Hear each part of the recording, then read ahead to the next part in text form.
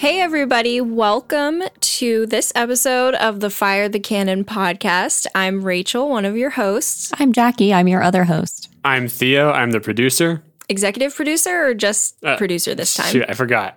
I got a promotion, yeah. I'm executive producer. Theo currently has his microphone taped to his face, so we can say he's the executive producer. Yeah, he's Theo. doing some He looks stuff. so awkward with that wire. There's nothing more executive than that. Yeah, it's a whole situation here. And that voice you just heard is our special guest. Yes, they are a writer. They are a frequent guest on other podcasts, apparently. They're a Zoom meeting tabletop role-playing gamer. They've already given me advice on my podcasting by asking me to turn my phone the right way around. Please, wherever you are, give a round of applause to Sarah Gailey. Yay! Woo, woo, woo. Yay. Hello, I'm so excited to be talking to all of you today. And I do just want to clarify, I would have been open to Jackie keeping her phone oriented whatever direction she liked. I just wanted to know what the purpose was because it seemed symbolic. It was symbolic of the fact that I didn't realize it was sideways. Theo and I just, poor Jackie has had so many difficulties. We just kind of accept whatever weird thing she's up to every time we record an episode. I think that's how my family tends to talk about me too. Sarah's had so many difficulties, we just accept whatever they're up to. You've taped a cat bed to your microphone. You've covered your walls in cloaks. You've done all kinds of things. I didn't tape the cat bed. I cut the cat bed up and placed it gingerly on top of the microphone. My cat's never used it. Hopefully the cats weren't in it when you cut it up. I think that's sensible because microphones perform better when they're cozy and if they're a little sleepy and they can just curl up and take a nap. And if they're a little hairy, yeah. Yeah. Perfect. I don't know. I felt like I was instantly close to you already when you gave me that advice. So I'm just like, all right, Sarah and I are friends. Jackie also canonically Absolutely. has about 17 cats at any given I have moment. a lot of cats. That seems like a good number. So you may see them in the background. Whenever Jackie records in her closet, usually some cats come in and Theo and I are always like, can't you just close the door? Why can't you just shut the door? And Jackie's like, I just can't. But we've never understood why yet. My house is 130 years old and none of the doors are square. They just don't shut. They don't. And I need to have the golden ratio of cats to humans at all times. I have lived in a 100-year-old house where the doors are just they just don't function, and you try and get someone in to fix it. See? And they say, this can't be changed. I had one guy say it would cost me $5,000 to try and fix the door. And I'm like, you can't No just way. move it up a little. Just sand it. That's the thing. You live in an old house and you suddenly realize it's apparently impossible to do simple things.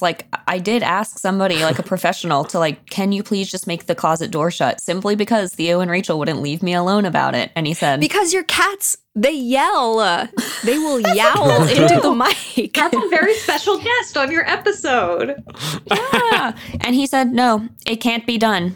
It can't be done. can't be done. The whole house is too crooked. You'd have to knock it down and start it over. Build a new house around the door. The very old house I lived in had knob and tube wiring, which is how wiring used to be, I guess. It's tubes that I don't remember if they're glass. I think they're glass. And so doing anything with the electricity in this house is both extremely difficult and extremely dangerous because if you break one part of the wiring, according to the electrician, you have to rip it all out and put all new wiring back in and you can burn the whole house down. Oh, Okay, that's of course what the electrician would say, right? yeah. I had a light switch that didn't work. And I just had to live like that. I was just like, all right, my light switch just doesn't work forever, I guess. I don't want to burn my house down. Okay, this is actually a good segue. It would be so Because- easy to oh. commit insurance fraud. Hold on, I just had to say that. Okay. I don't know why. Okay, legally, as the podcast legal representative, don't say that. Theo cut it out. For legal purposes, that was a joke. Yeah, it was. Legally, it was a joke. Okay, what I was saying was, that is a good segue because Sarah has a new book coming out, a haunted house book, from what I have been led to believe. Ooh. I do. I mean, the house is dripping into dripping blood on the cover, so I thought it might be a little It's cottagecore. yeah. I'm sorry, that got me really good. It's absolutely cottagecore. Yeah, I have a little over a month from the date of this recording. My next novel, Just Like Home, is coming out everywhere books are sold. It is a horror novel about a woman who returns to her childhood home to care for her dying mother and confront the legacy of her serial killer father. It is all Spooky. kinds of gross and spooky. I hope it scares the pants off everyone who reads it. I'm marketing it as cottagecore from now on. And that is going to be one of those things that I say that is strictly funny to me, and everyone else will be like, oh, really? Cottagecore? I don't have to be like, no, it's a joke that I cannot explain. You'll have to say, go listen to this podcast. Yeah, that's what I'll do. I'll send them here. I'll be like, you have a reading list now. Isn't it? It's a sequel to The Echo Wife, is that right? Or a follow-up? It's not, no, completely standalone. My first 3 novels, Magic for Liars, The Echo Wife, and Just Like Home, are all standalones. They all go by themselves, but they are part of my unofficial trilogy of unlikable female narrators and questions about the origin of the self. I could tell from the Amazon reviews. Okay, in that case, I read a positive review that said it was an Echo Wife sequel. So that is what led me to believe that. Well, you know what? That person is on their own journey, and I respect it, and I would love to read the Tumblr post where they explain it. Yeah, it literally said, like, this was a great book. The protagonist of their previous novel is back, and in this book, she does this. And I was like, whoa. You know what? Again, whatever journey that person's on, I want to go with them. They're completely... They're speechless. completely unrelated. The antagonist. Well, they're kind of antagonists. The protagonists of these books have different. The protagonists have different names, different appearances, different backstories, different current circumstances, and live in very different places. Right. But you know what? Who cares? Sure, sequel. Why not? Let's go with that. Just think outside the box for once. Don't you have any imagination? We'll call it a spiritual sequel. They're the same person. I want to do a quick plug. So I haven't read all of Sarah's books, but I've read a lot of them, or a good percentage. But I want to say, so The Echo Wife is your most recent one, though, right? Most recently published, yes. Or was there one in between? Well, regardless. I think that's right. Time has become very strange this last few years. Well, I do want to plug this one. The reason I was so surprised when I incorrectly heard your new book was a sequel, because in The Echo Wife, and I'm reading the flap to make sure I'm not like spoiling anything that people wouldn't get spoiled by reading the back. In this book, the protagonist's husband was having an affair with her clone, and then the husband ends up murdered. And so I was like, oh my gosh, this poor woman, her husband cheats on her with her clone, he gets killed, she goes home to visit her parents, and her dad's a serial killer. What a life. There's just so many things that happen. Do you guys ever have that one friend who everything seems to happen to? Like every time you talk to them, they've recently been through some kind of nightmare. That's me with Jackie. my friends. Yeah. Jackie, it seems like that's you with your friends. And apparently that's this one poor woman. Maybe she's the protagonist of Magic for Liars too. She's also a private detective who was born without magical powers, even though her sister had magical powers. And Nothing worse. Yeah, I also wanted to plug Magic for Liars. I was just talking to a friend about it today, and I said, like, I don't reread books a ton because there's so many books that I need to read, but that I recently, or a few months ago, I got the audiobook and I was listening to it on a flight. So anyway, that's for me, that's a very strong endorsement. But if you're someone who's interested in magical worlds and for obvious reasons doesn't really want to be into Harry Potter anymore, this is a great magical school book, one of my favorites. That means so much to me. I was just going to say, I'm not sure if I'm the one that things always happen to. It's kind of all of us, because Rachel, if I'm allowed to make a joke about this, which I think I am, Rachel, she got COVID and hit by a car in the same summer. So I thought you were going to talk about when my family got held at gunpoint or something. Yeah, her family got held at gunpoint, and Rachel missed the whole thing because she was in the shower and then went around and saved everyone. And then we've all had weird things happen to us. I didn't save everyone, but I cut some people free. But yeah, I guess when you said that to me, the fact that I was cycling through multiple events to be which one is she going to talk about? I guess that's the answer. that a lot of things Sarah happen. has just got their hands over their face, what is going on? Yeah. Did you get hit by the car after the COVID?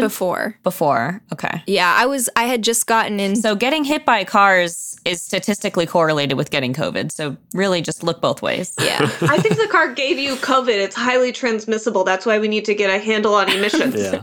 Through vehicles. Yeah, exactly. Was that car even wearing a mask? Wasn't keeping a 6-foot distance. The reason I was mad is because I had gotten into rollerblading and then the car thing happened and it wasn't terrible, but I scraped up my knee a lot. So like I couldn't bend my knee enough to rollerblade. And by the time my knee was recovered, I got COVID and then my stamina has been so bad I haven't really been able to rollerblade since. Oh, wow. There's some time traveler who found out that you died in a horrible rollerblading accident and is trying to save your life with everything they've got. They're like, we can't let her put the blades back on. I like that better than like there's someone else in another universe who decided Rachel needed to get pushed in front of that car. It's like, no, they were trying to save her from something even worse. Yeah, that's basically what my books are about, is getting hit by a car and then getting COVID and saving your family from being held at gunpoint. More or less. I think the things that happen to me tend to be things that I end up putting myself into the situation, but not really real.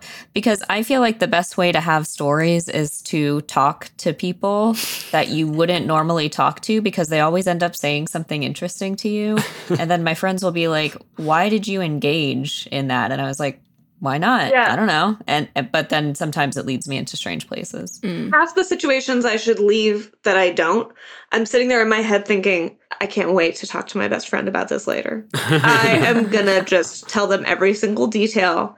But I'm with you because a lot of my stories start out with me being like, so I was in this situation that in hindsight was obviously terrible. And there's something very satisfying about setting up the situation and seeing the person across from you going, oh no, oh no, oh no, oh no, oh no. And letting them feel that sense of dread that you, for some reason in the moment, didn't encounter. It's very satisfying when you know that you're the one telling it and you're alive to tell the tale. Yeah, I do like being alive still after stuff. I'm with you. Yeah. Because you said, oh yeah, I like writing, I think, did you call them unlikable female characters? Yeah. And I said, oh, I can tell from the Amazon reviews. And I'm like, I think you're maybe the kind of person who would laugh at those bad Amazon reviews, right? Because of course there's many, many, many good ones, like far outweigh the bad ones.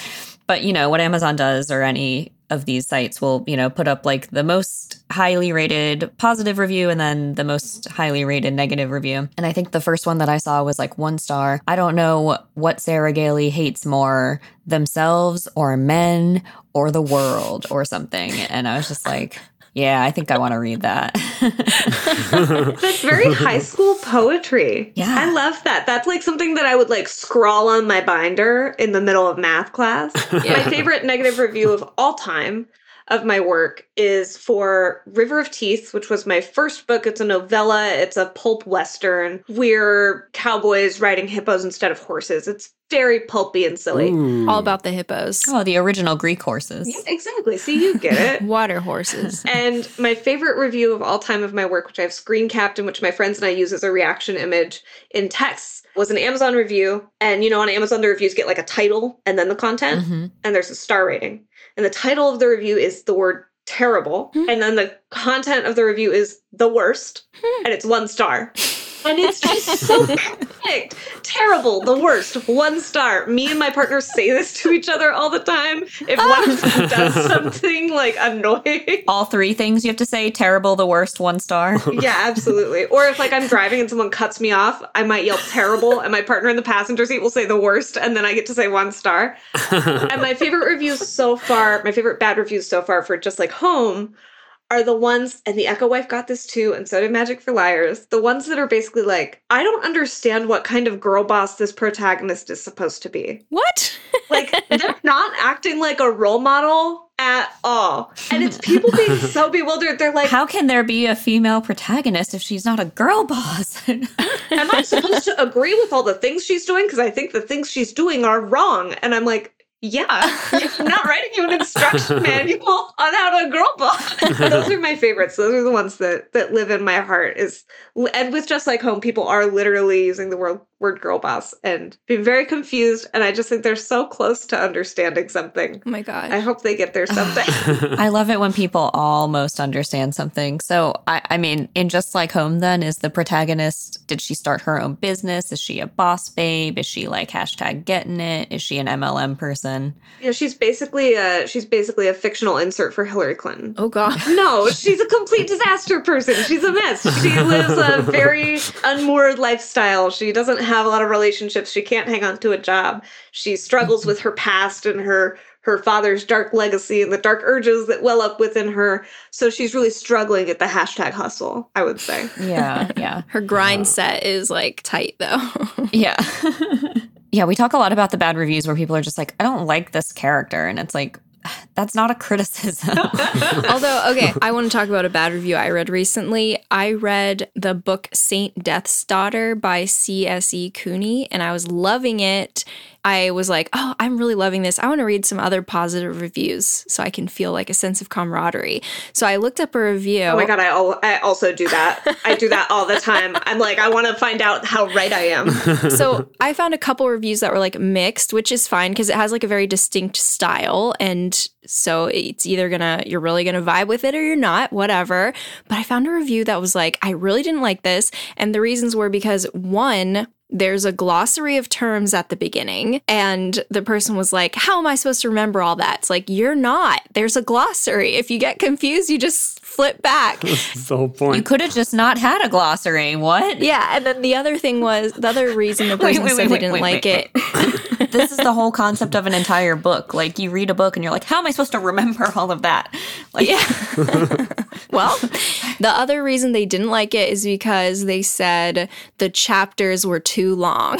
How are you supposed to keep turning pages? Your little fingies will get so tired. I know. I'm also thinking like, girl, this book, it's like 600 pages. Why did you even buy it if you don't like that? I get a lot of, for my novella length work, River of Teeth, Taste of Marrow, and Upright Women Wanted. Too short.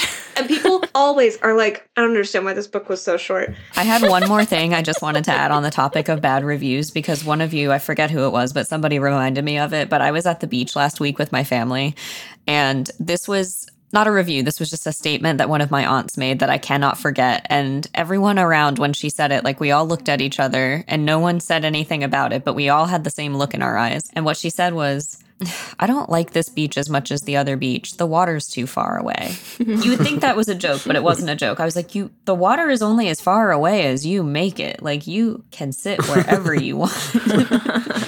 Somebody gave the park near my house 3 stars because she said there were men sitting in their cars, like, not doing anything, eating their lunch or like smoking a cigarette or something.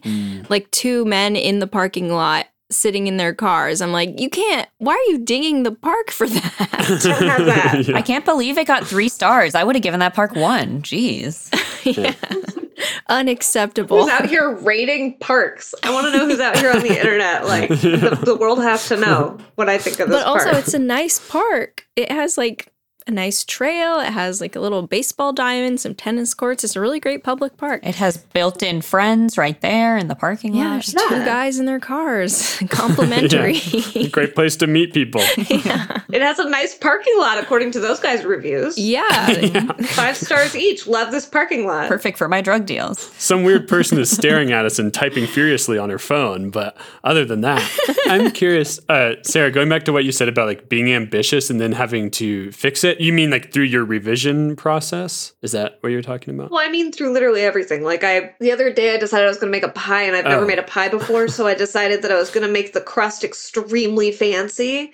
And then I did a bad job, and I had to, like, repair the crust. Yeah. I mean, it's like that with my writing. Like, everything that I write, I end up saying to my agent 1,000 times, I don't know how to write, because I'm always trying to write something harder than what I've written before. Right. But it's also with, like, I decided to build a garden, and instead of going with a pre-designed garden bed that would be comprehensible for me, who has never built a garden bed, I was like, I'll design my own from scratch and use weird shapes in it so that it'll be visually interesting. It's just like that with everything. But I bet it's interesting. It is, yeah. And it's going to send me to an early grave, but it's a good way way to live. Yeah. It's interesting because I'm a composer, like I write music, and I have a similar thing where it's like, I'm trying something new. I don't know how to do it. And so the first draft is like a disaster, basically. And I've noticed that the longer I keep composing, the proportion of first draft to revisions, it's like the first draft time takes much less and the revisions keep getting longer and longer.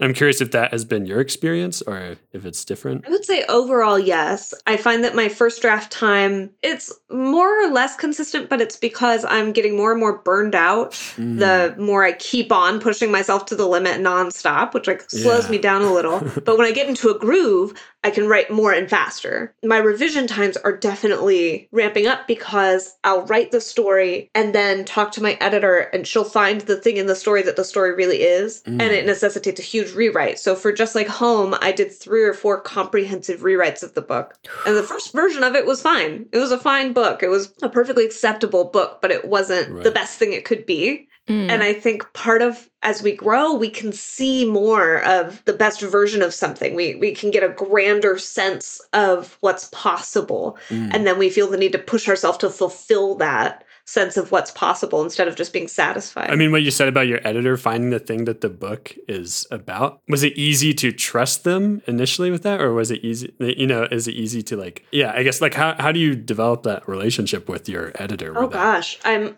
thinking back because I've been working with her since Magic for Liars, which I was writing, I want to say I was writing that in 2017 and then revising in 2018.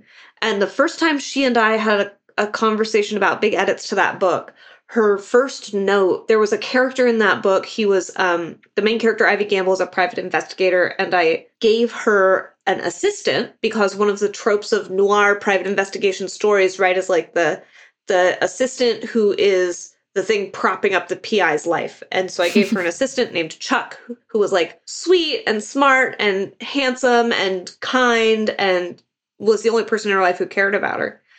And I loved him very much. And she was like, you have to kill Chuck. You have to get rid of him. He cannot be part of the story because he's a safety net for the reader so that the reader never really feels like something very bad might happen. Does she mean Chuck can't exist or you have to literally kill Chuck? Like he has to die during She meant Chuck can't exist. She meant he needs to be out of this story. That character needs to disappear and be replaced by a sense of existential loneliness and despair. 21st century detective's assistant. First Amazon review is like, this would have really been better with a really sweet assistant named Chuck. Right. I mean, we talked for probably 2 hours about this, and I kept arguing and being like, no, we need him, no, we need him, no, we need him. Finally, she hit me with that. She had been like very carefully trying to get me to come around to this. And finally, she hit me with, he's a safety net that you're giving the reader and that you're giving yourself as a writer. You're not letting the story be scary enough and uncomfortable enough. And that was the moment when I went, oh, I'll trust her with anything in my stories. I already was on board because I liked the way that she approached story. I trusted her as a professional. But I remember that moment as being the one that kind of flipped me into, I will trust her instincts no matter what, because I know that she knows how to push me beyond what I'm currently pushing myself. That was in Magic for Liars. So when it came to the Echo Wife and when it came to Just Like Home, we had some negotiation. We had some push and pull about how to accomplish goals. But now, anytime that she says this story is missing this kind of piece, like this story is missing something propulsive, or this story is missing a sense of suspense, or this story is missing a layer of complexity, I immediately trust her. I go, yes, you're right. How do we make that happen?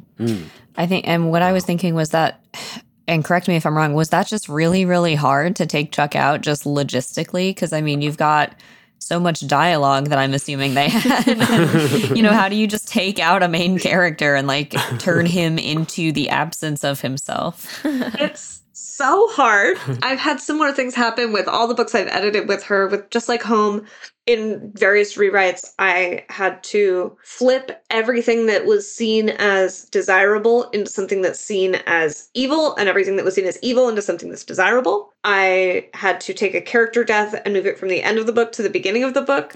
I had to take a character who had been dead the whole time and make them alive and present in the book the whole time. These sound like drinking games. Like, this just sounds like, can you do this? Like, if you draw 5, you have to do this. If you draw 7, you have to kill off your favorite character. It's extremely challenging. And every single time I say it can't be done, and she says, I know you can do it. And then I go and do it. Wow. People don't give editors enough credit, I think. I couldn't agree more. My editor, I haven't said her name yet. She's Miriam Weinberg. She currently works at Tor Books, and she is a mad genius. She is one of the most brilliant minds in publishing, and I'm so, so grateful and lucky to get to work with her. She's the Ezra Pound to your Elliot. Well, they're both fascists, right? Or just one. Oh, come on. Not like that. I'm just talking about editors and writers. God.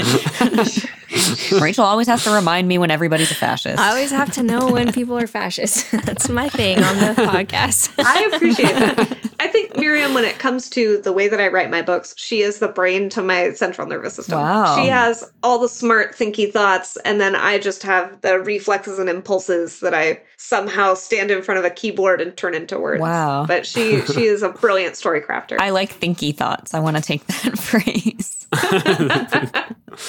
I guess now I'm so curious, like, do editors, how do they get their training? Do they write books earlier on? And I'm laughing. I think Rachel's laughing for the same reason. It's because Theo always picks one thing when we're interviewing someone and he just gets really interested in that thing. Yeah. It's always it's like there's some aspect because he's an artist, you know, and then we get, right? we've had comic book artists on and we've had tons of writers and he's always like, come on now, like artist to artist, give me the details. Like, how does this work? And then Jackie and I are like, Sorry. But he's completely genuine. He's just like, no, he's like, how do editors get their training? And I'm like, yeah, tell us. Is this the right question to be asking? But maybe. Let's see. Do you know? Do they just read a bunch of books? I love this especially because in creative professions, it's so difficult to see the path to any given role, right? It's like we like corporate jobs have a ladder supposedly where you know that if you enter at one place, you can work your way up to another place. But artistic professions are so nebulous. My understanding is that editors get their training all kinds of different ways, but primarily through kind of support roles in the industry. And there's a lot of conversation about whether that is the right way to do things. A lot of people are talking about how that can exploit labor from people who are hoping to achieve a position that may or may not become available to them. It seems to me from my position as a writer, I'm not an editor, so I might be talking out of my butt here, but it seems to be very much kind of an apprentice model where people come in as an editorial assistant and their hope is that they'll become associate editor from there. They get immersed in the world of publishing by helping existing editors. And the ideal scenario is that they learn about the industry and they learn about the job and they learn some skills that way and then are given more responsibility as they become associate editors and then editors. That's, again, my understanding. If you're an editor and you're listening to this and I'm completely wrong, I'm just a writer. I'm a dum-dum. Please don't be mad at me. Maybe I might start reaching out, seeing about getting some editors on the podcast sometime. Then maybe we can ask them. Oh no, I'm scared. Miriam Weinberg and Nava Wolf are both geniuses working in editing. Some of my favorite conversations are with the two of them. So strong recommend for podcast guests. All right. I might email you after to get the names written down because I think you just volunteered yourself as a connection. Well, I don't need to use the connection. I can do a cold email, but I am going to forget the names over the course of the conversation. That's completely fair. I can't wait to see what random thing I'm going to hone in on with them. Yeah. It's like I just gave you a glossary of terms. Like, how are you supposed to remember all that? Like, why'd you even do that? 1 star. I don't like how this book was so short. I don't like how it was so long. Should we talk about the lottery a little bit and then we can move on to talking about whatever, depending on how long it takes? Now let's talk about the lottery. So, audience, the premise of the episode initially was Sarah's book it's horror, and we're like, well, on our schedule we have a super famous, like one of the most famous American horror tales ever, I would say, like up there with like Edgar Allan Poe and Lovecraft. But we have The Lottery by Shirley Jackson, which was published in, I think, 1948. 1948. And we haven't done a full episode on Shirley Jackson yet. We will someday because she has a very fascinating life as well. Please bring me back on for that, even if I'm just listening. Oh, yeah. Even if I'm just here silent, I am obsessed with her. Oh, yeah. I mean, honestly, we'd be happy to. I love it. We've been so lucky with all of our guests, and we really have. We always want them to come back. And all of our guests have been so nice, but I could tell from like just seeing the back and forth with Rachel and Sarah's emails that I was just like, Sarah's going to be really nice. Use a lot of exclamation points. I like it. That's how you can tell when someone's nice. Yeah, I do a lot of that math of like, is this too many exclamation points and I sound crazy? And then I take a bunch out and then I'm like, oh, that's not enough exclamation points. I sound mean. Yeah, exactly. It's a delicate balancing act, unfortunately. Constant calculation. My mom does that thing where she like ends her texts with a period. She's always texting me and she's saying, call me, period. And finally I had to tell her, because my sisters too, if she sent us that, we would always, we'd have our sister group text and be like, did mom tell you to call her? Do you know what this is about? So I finally told her, I'm like, Mom, listen, if you put a period, it seems like really serious. So like, if you just want to chat, either be like, call me for a chat, or just do call me without a period. She's like, what? Rachel's mom was texting me about something completely unrelated like a few months ago. And when I called her, because she was like, yeah, call me, I have some questions about this thing. I called her. I took like time out and I went outside the building on my lunch break. I went far away from everything because I was like, Anita is going to be really upset. Like she's probably crying because of the way she was texting. And then I got out there and I was like, hey, Anita, how are you? And she's like, I'm good. I'm at the gas station. I just got some pork skins. How are you? She's like currently eating pork rinds and just like driving around. She's totally fine. I finally had this conversation with my mom too. And now she does a very humane thing where if she calls me just to chat and I don't answer, she'll send me a text that says, call me when you can, nothing urgent, which is great. It's great. It's so soothing and calming. But every now and then, I don't know if she forgets or if she's on purpose trying to like give my blood pressure a little enrichment. Right. But every now and then she'll call me and then just text me, call when you can, question for you, with a period, and it spikes my heart rate every single time. I'm like, what kind of question is this going to be? Did you find out about the thing I did when I was a teenager that I thought I got away with? No. Mom, if you're listening to this, that was a joke. For legal purposes, that was a joke. Yeah, they've never done anything as a teen. Didn't do a single thing. I didn't exist until I was 20. Okay, so the lottery. Should we talk about the story? Yes. Let's talk about it. Theo, have you read this story, by the way? I read it in 8th grade, yeah. Okay, so that's also about when I read it.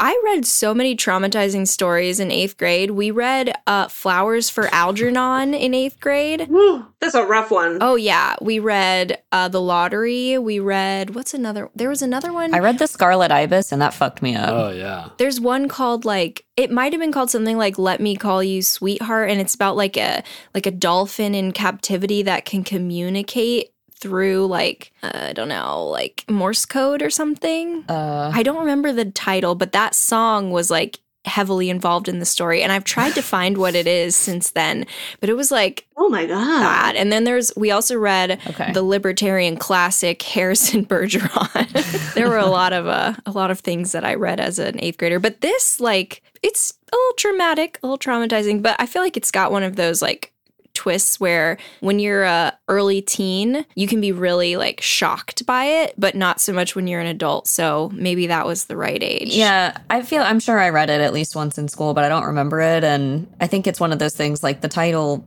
is kind of apt, but it's easy to kind of forget really what happens in it. So why don't you go ahead and give us the summary?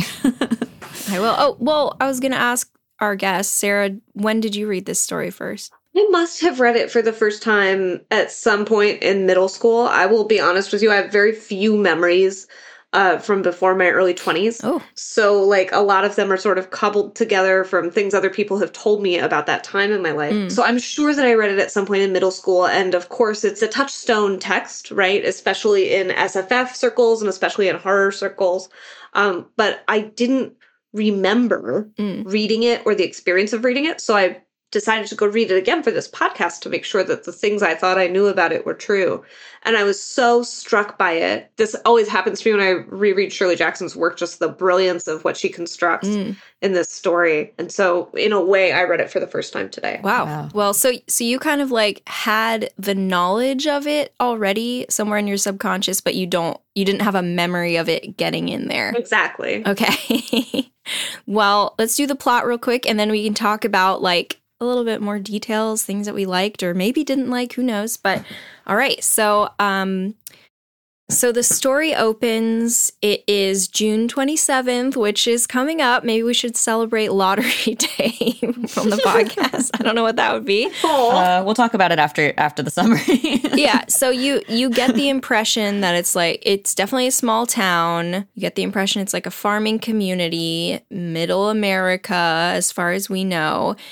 And something's happening. Everyone is like, the whole town is gathered in the square, and they talk about like, oh, some towns, their lotteries take 2 days, but this town, it only takes 1 day. And, they try to get it over with quickly. It's an annual thing. It's like kind of an exciting thing. Yeah. Just a cute thing that this town does. We don't know what it is, but it's going to be an exciting little tradition they do. Yeah. One of my favorite lines from very early in the story is someone saying, let's get this done so we can get back to work. Yeah. It feels very COVID. So you have the kids are all getting together and they're like playing and they're excited, they're talking.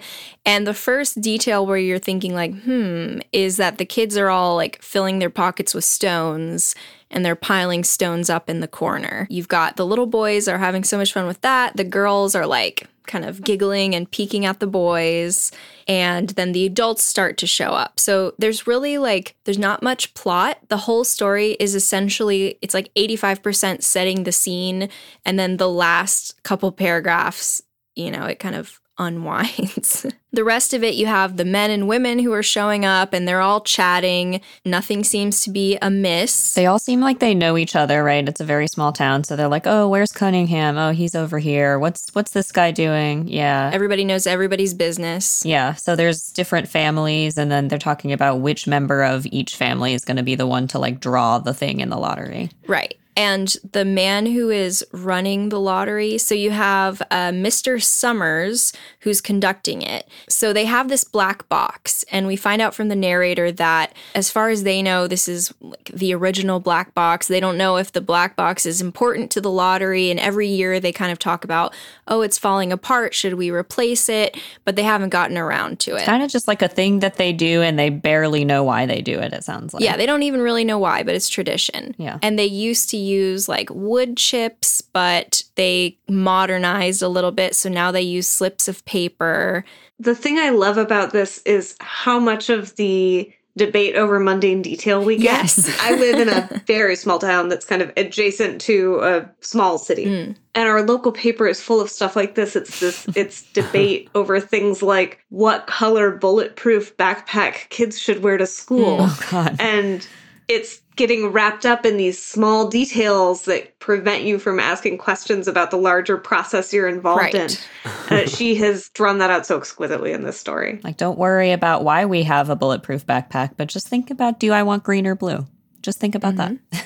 Yeah. So we find out the town has apparently been like decently prosperous. It's at least been growing. The population has been growing since they first started it. So the box comes out once a year. The rest of the time it's like tucked away in the back of the post office, basically. They're having to make lists of first, like, how many households we have, who's the head of each household, and then who are the members of that family. And there's a little speech. Nobody really knows what it means. They also don't know, is the person doing it supposed to stand at the front of the crowd? Are they supposed to walk around through the crowd? Are they supposed to speak it or sing it or whatever? It's basically kind of a chant that they don't understand, but people, they don't really know what part's important. It says there also used to be a ritual salute from the person conducting the lottery to the people drawing it, but that's gone too. We're moving on, and they're talking to the villagers. There's more scene setting, the neighbors, they all know each other, whatever. We've established that, but it's really hard to describe this story. If you haven't read it, audience members, just read it because it's so short and it's so good that I feel bad describing it. This is one of the things where I feel bad. One of the things that stood out to me is, they're gathering to have this lottery and they're talking about, like Rachel said, who's going to draw for which family and whatnot. And some of them are saying to each other, like, gosh, it feels like we just had one of those. Like, man, time sure flies. And then like, I almost forgot we were having the lottery. Yeah, like, oh, I just looked out the window and I was like, oh, shit, I better get down there. We're doing this thing today. Like, it's not like kind of an afterthought for them. And then they say, well, some towns, they're thinking about stopping their lotteries. And the older people, like the old man is like, those young idiots, Gen Z, stopping the lottery. They're not supposed to be doing that. With their cell phones. You got to keep doing the lottery. It's very important for some reason. I don't really know why. So anyway, we find out that there's 2 rounds of drawing. So every representative from every family goes up and draws. And then one of them draws the thing that has a special marking on it. And then the second round is that whole family. So they say, all right, well, how many people in the family are there? All right, now you have to draw that many.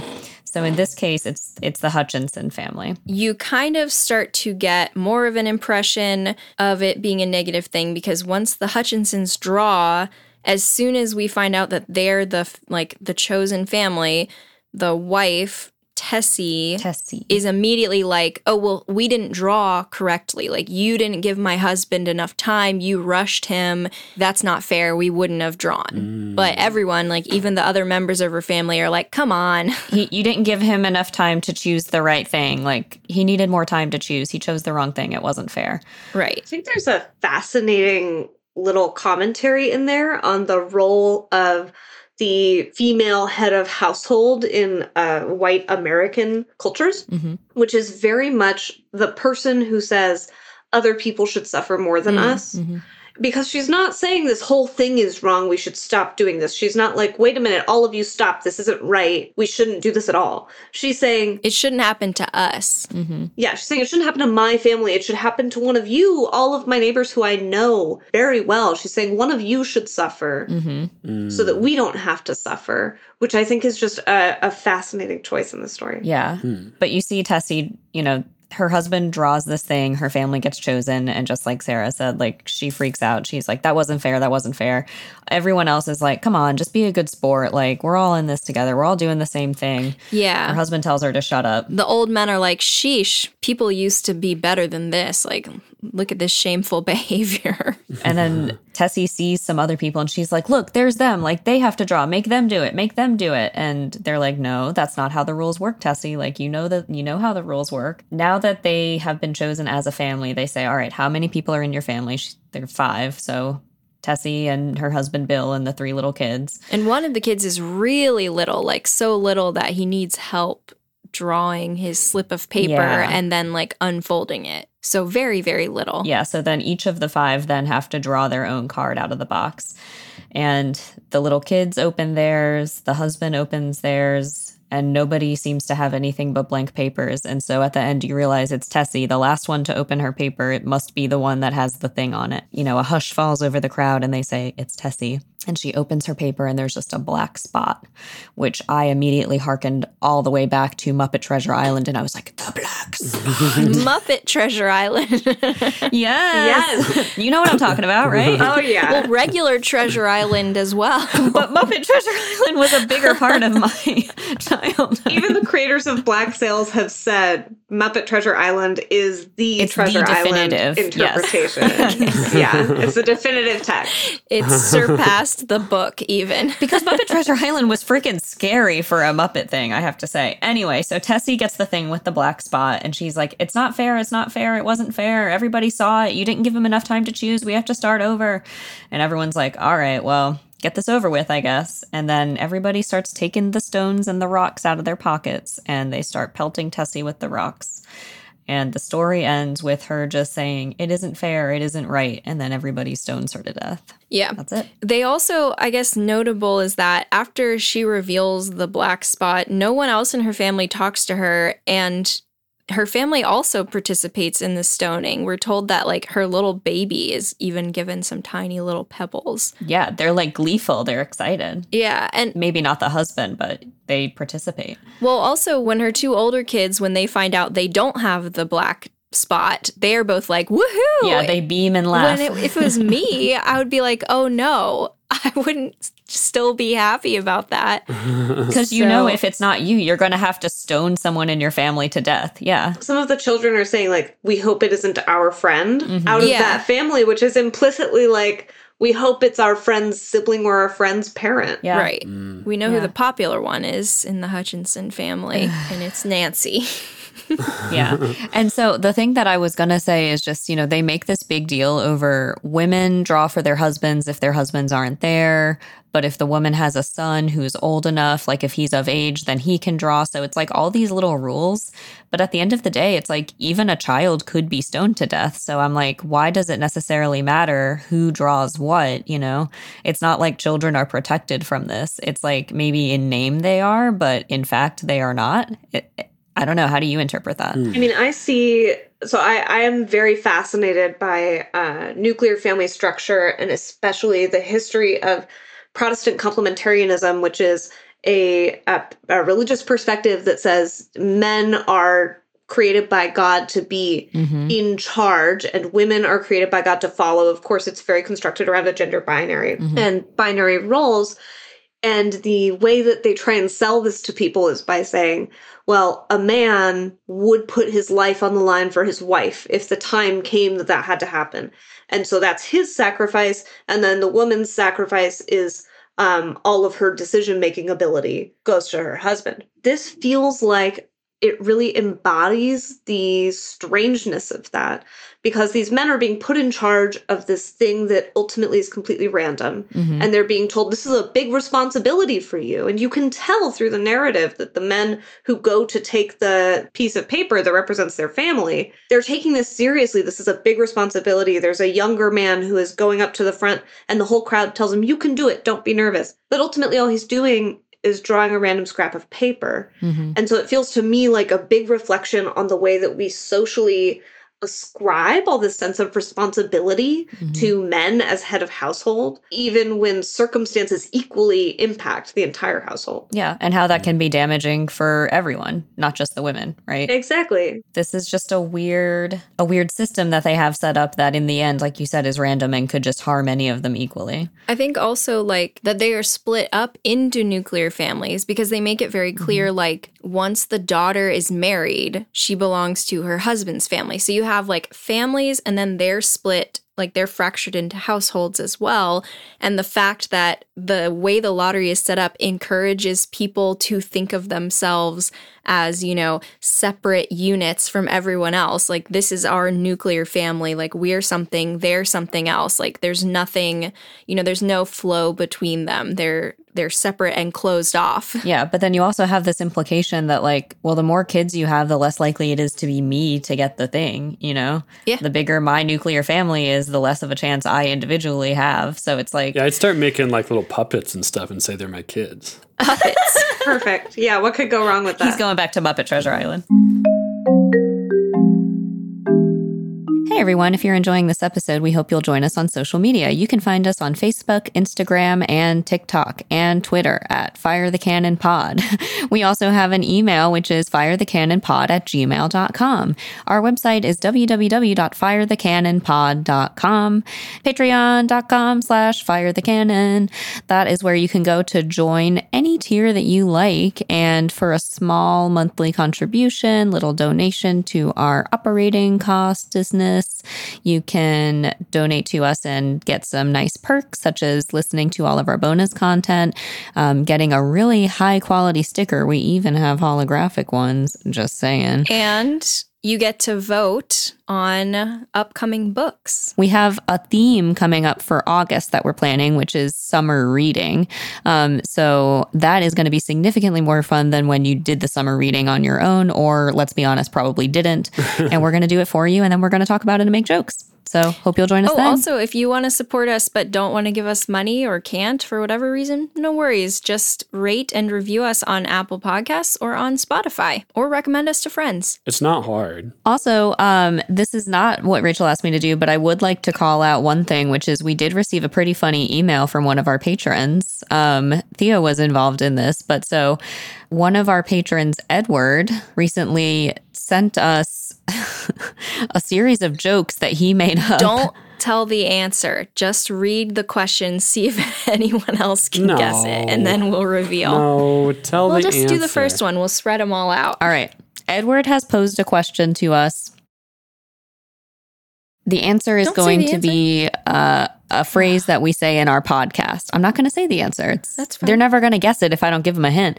All right. The question is, what do you say about someone who collects all types of soap? If you think you know the answer, write in. Again, it's podcast themed. Nobody's going to get that. All right. Back to the us. show. Back to Rachel. Back to something. Back to us. There's also a great beat in this story where we learn that piece of like, oh, if a daughter marries, then her husband, like she becomes part of that household and the husband picks her ticket.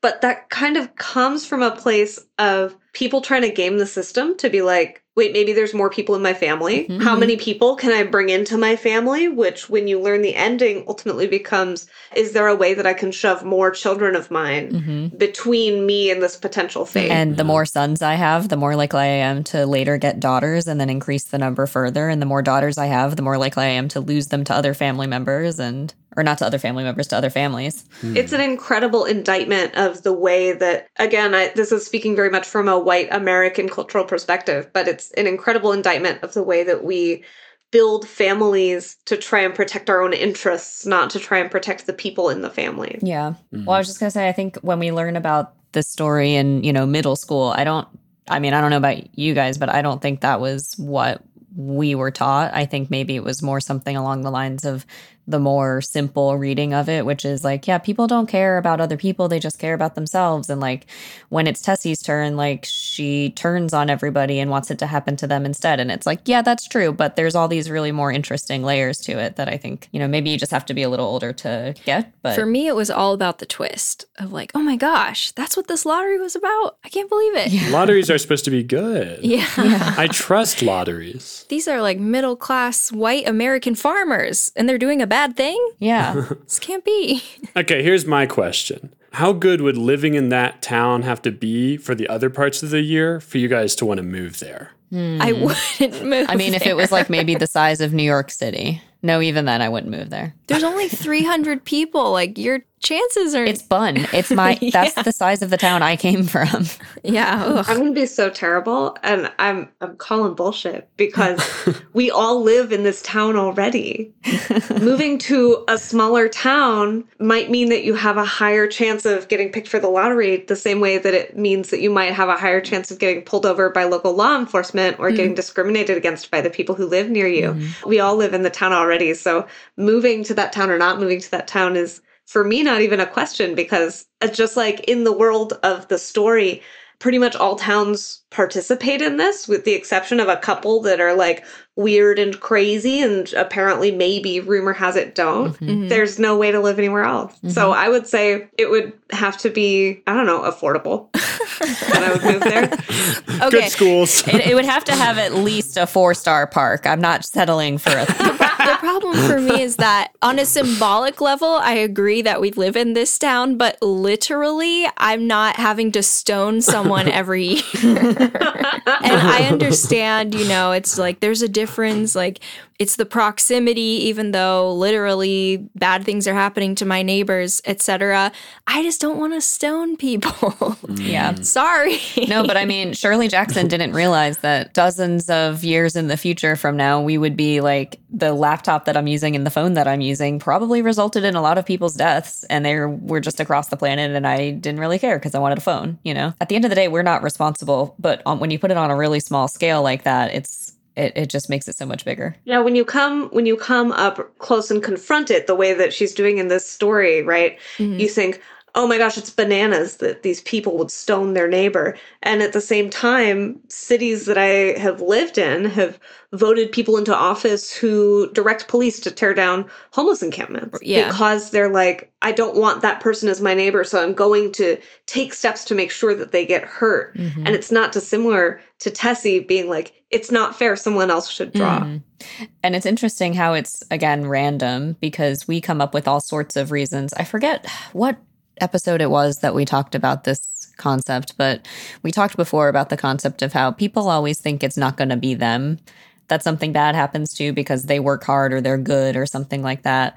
In our world, in our communities now, we can usually talk ourselves into reasons why, like, well, that homeless encampment, that deserves to be, that's different than me. That's a whole different situation. In this story, it's not different. It's everybody has the exact same chance.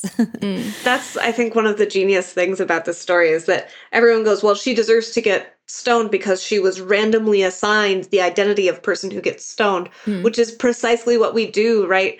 A lot of our systemic prejudices come from our culture going, well, we need someone to be bad. How about we pick these guys, and they're the bad ones now, and we'll decide that they're bad so that we're good. And it's not at all dissimilar from drawing a random piece of paper with a black spot on it, and then all your neighbors turn on you. Yeah. I think there's also a lot of kind of the seeds of McCarthyism in this story. When are you going to suddenly end up looking at your neighbor and going, oh, they are the person who is worthy of suffering because that's what our society has decided. And now I have to participate in that. Yeah, we were all just joking with each other earlier, but now I feel quite different.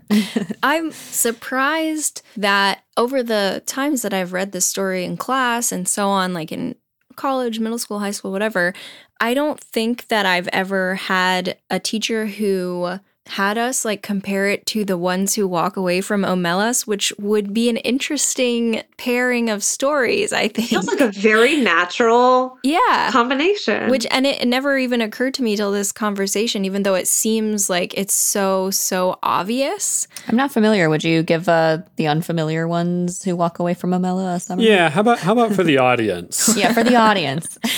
It's an Ursula Le Guin short story. And it's also similar to this one where it's basically just setting the scene, and it's just there's this city called Omelas and it's awesome and everyone who lives there has a wonderful life. No one ever goes hungry or thirsty. That everyone has as much as they want. Everyone's happy. They don't have to work very much, et cetera, et cetera. And she says, but it comes from the cost of something that you find out when you're 13 or whatever, which is that there's like one child who's chosen.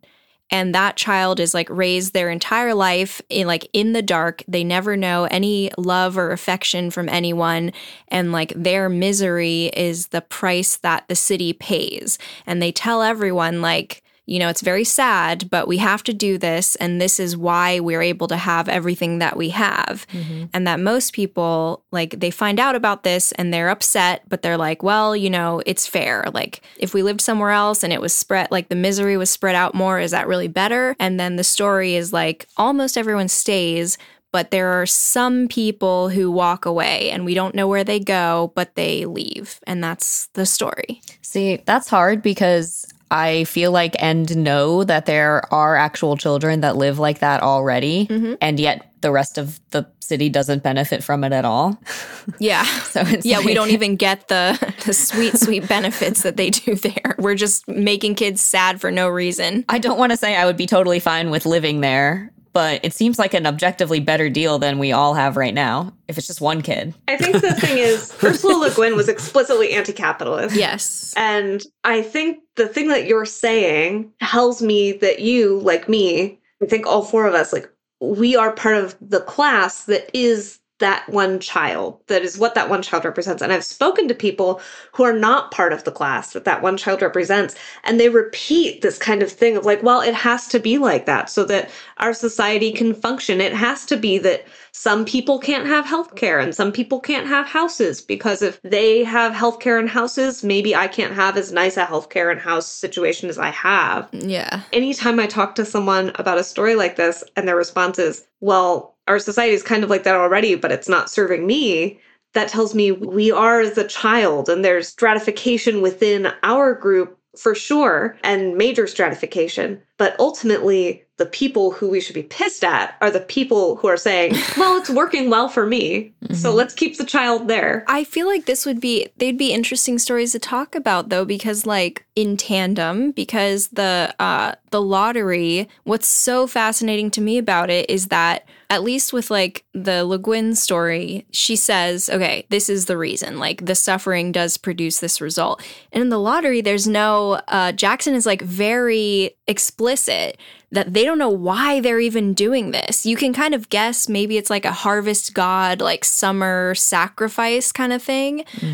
But you don't know, and they don't know. Yeah. Is there any mention of religion in the whole thing? No. No, there's no mention of it. And even when they're doing the lottery, like even as it's actually happening, the old man in the story is still saying, it's not like it used to be. It's not like it used to be. Like he's still not happy because Yeah. Stones were sharper in my day.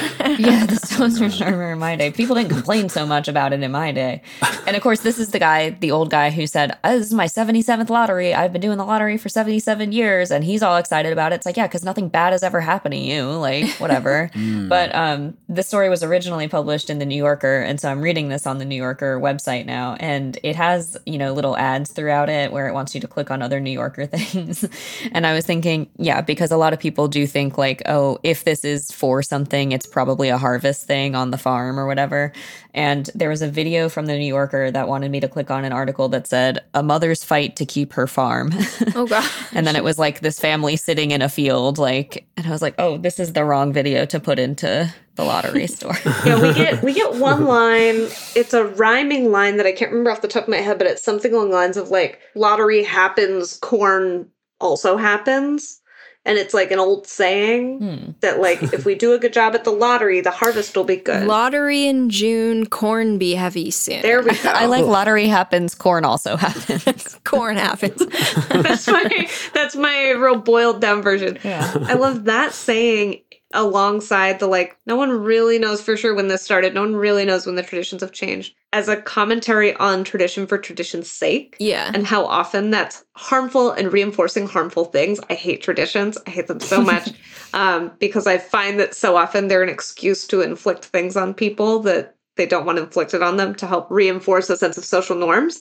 And this story is just like catnip to me. It's I don't know, maybe it has something to do with the corn, but we're not going to stop because if we stop, this old guy will yell at us. Yeah. Yeah.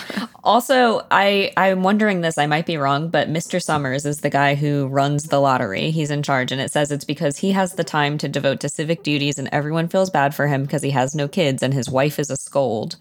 But I'm led to believe that he doesn't participate. Like, he doesn't have to draw a thing out, right? But everybody's like, oh, I feel bad for him. He does. His wife is mean. He does. He calls his own name. Oh, he does. He does. Okay. He calls his own name and steps forward and draws a paper. Yeah. Okay. Yeah, which makes sense why everyone would feel bad for him. Yeah. If he doesn't have children to potentially sacrifice. Well, then who runs the lottery if he gets sacrificed? The postman. I feel like he could probably just say, oh, lottery's over, actually, if he's running it and he draws the thing.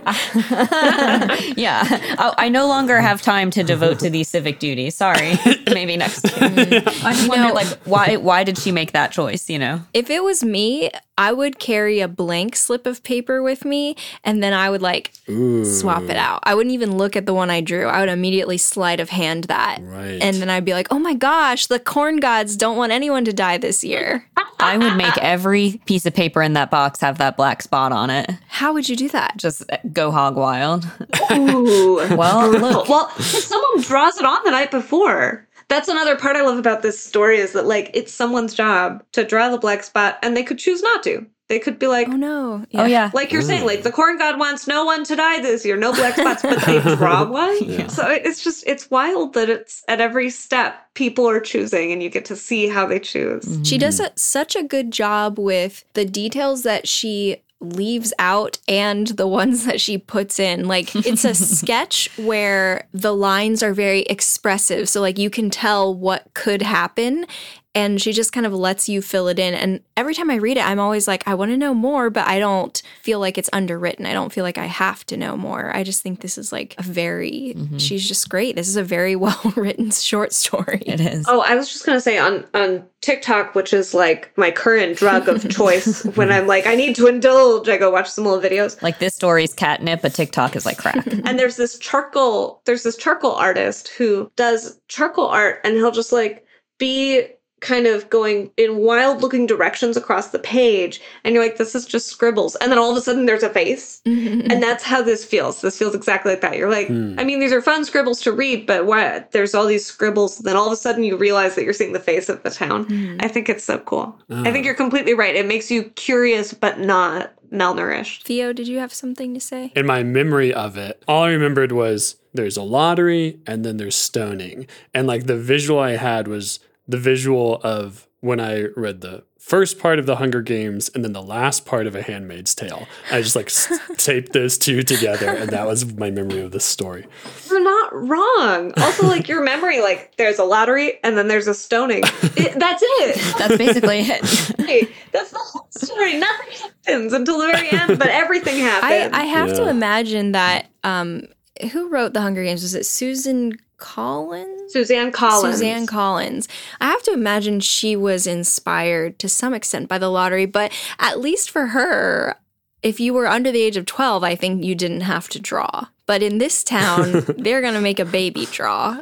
Back in 2020, an editor approached me about writing about the Hunger Games prequel, A Ballad of Songbirds and Snakes, that was coming out from Suzanne Collins. And I was like, sure, anticipating that what I was going to be writing was not going to be very complimentary or excited. And it gave me cause to reread all of the Hunger Games. And those books rip. They are so good. They are so in-depth. She based her world building a lot on her father's experiences during the Vietnam War and on existing history of the way that society uses fear and trauma to exploit citizens. Really incredible stuff. So rereading them, I was like, oh my gosh, these are super good. They've been really done wrong by kind of like marketing and fandom. Well, also how bad so many of the knockoffs were.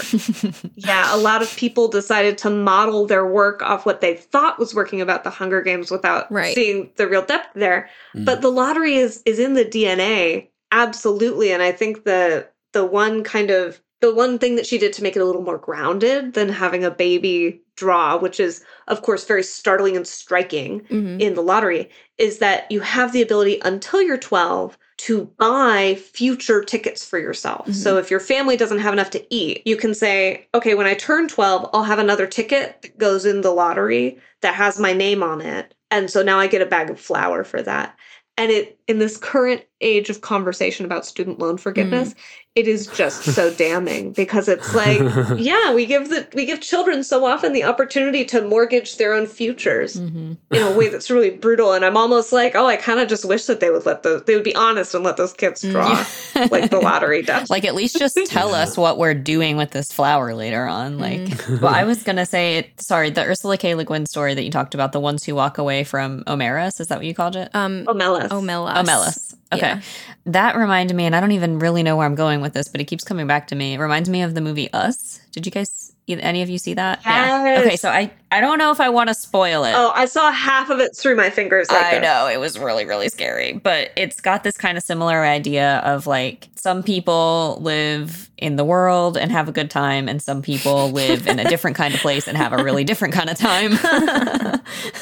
And I'm just now realizing I really can't talk about this without spoiling it super bad. But it seems like, Sarah, you know what I mean. And it's just like, there's something about so many different forms of art that make people want to play with this idea of taking something that is absolutely already literally true and just making it more obvious, aesthetically different. Yeah, more obvious. Yeah. But that's like the most horrifying kind of horror, right? Because it's not like a ghost or, a zombie or something. It's like, this is real. You are the monster. You are the bad guy. You are the monster. Yeah. It's like more obvious because it's more emotional. Like the way the world is set up now is it's like it set up in a way that kind of dulls our emotional response to these things. Because we set it up that way. And you're far apart from them. Like the children who suffer from us, they don't live here. We can't see them. And you're literally not throwing a stone at them. Yeah. It's like you don't see directly the impact you're having all the time. Yeah. I think so often about the way that children experience horror differently from adults because children live in a state of fear very often. And they also experience unfairness and injustice differently from adults because they haven't had a whole lifetime of people telling them it just has to be this way. This is how it is. So very frequently when I talk to kids, we'll be talking about something that exists in the world and they'll say, that's not fair. I end up kind of being like, you're right, it's not fair. And I think when we create this horror that is about the it's not fair, it's very much adults grappling with that thing that we can all recognize as children where we say, that's not fucking right. Why are we doing it that way? That seems really unnecessary and bad. And then we spend our whole lives hearing that it is necessary and it's good actually, and we have to do it. And then we write or we create a film, we create art that's kind of us going, there's part of me, there's a little kid inside of me that knows this is wrong. And it's artificial and it comes out of nothing and it just exists to cause harm. Yeah. Why do we do it like that? And I think that's some of the best art out there is us letting that kind of little kid talk. Yeah, I agree with that. And I also, when you said that kids experience horror differently, I went, yeah. But I was thinking of something completely different because I often think like when I was a little kid, I was like the kid that was like, I love horror movies. I love horror movies. And I still do. But like as a little kid, I wasn't really truly scared by any of them. Like even Chucky, I watched Chucky and then I go to my room that's full of things that look exactly like Chucky. And I still was like, yeah, whatever. It was a movie. As an adult, I have so much more empathy that now horror movies truly can disturb and scare me to where I can actually, feel what the characters are feeling. And I think, what if it was me in that situation? And as a kid, I was just like, none of that was there. It didn't truly mean anything to me. It was just a movie. So I don't know what that necessarily means in the context of our conversation. I think it's right on the money, though, because for kids, horror is really enjoyable because it doesn't threaten their worldview. Exactly. They're like, life is so goddamn scary. Sure, this movie is scary. For adults, horror so often is something that threatens our view of our ability to control the world and control our safety and control our circumstances. And I'm sorry, I've been like thinking about this way too much lately because I've been working on this horror book. I think that for a lot of adults, the breaking point of horror comes at the moment when we stop being able to say, everything's going to be okay, everything's going to be okay, everything's going to be okay. And that's so present in The Lottery when Tessie is like, everything's going to be okay, everything's going to be okay, everything's going to be okay. Oh shit, I'm being stoned to death. And that's the point at which she snaps out of the adult ability to self-regulate and to say, I'm safe, I am in control of my environment, nothing bad can happen to me, and is confronted with the reality that children face all the time, which is that the world is really scary. Yeah, it's true. Kids are just at the mercy of everything except themselves. Sarah, where are you located? I'm a couple hours north of Los Angeles. Oh, okay. Yeah, what about you? Oh, I'm in Cincinnati. Oh, nice. Yeah. How is it there this time of year? It's good. It's actually pretty nice weather. Last summer was when we had our 1 in 17 years cicada explosion. So that was last year. Ooh. This is this year. I'm enjoying this year comparatively a lot more. Exciting. A lot going on in Cincinnati. Yeah, here's the big thing in Cincinnati. We are not covered in cicadas. I'm very happy for you about this development. Yes. A refreshing change. People were making pizzas out of them and stuff. Like local restaurants were like, yeah, cicada tacos, cicada pizzas, barbecue cicadas. Oh, well, that's fine. I thought you were saying they were making them out of them, like using them to make the crust and stuff. I mean, would that be any different? I wouldn't like it, but as a topping, I think it's fine. Oh, cricket flour is supposed to be really good. When I was in New York and I was trying to find just the cheapest possible way to live, I was like looking into cricket flour and I found this one that was like so cheap and I was like, wow, this is amazing. I'm going to buy so many packs of this and just eat it all year. Right before I bought it, I realized it was reptile supplement, like something you're supposed to feed your pet iguana. I was like, okay, no. Oh, I'm very glad you figured that out before you bought it. Yeah. He ended up just having beans and tofu and bananas, basically, right, Theo? And rice. Yeah. I forgot. Sorry. And frozen mango. That was good.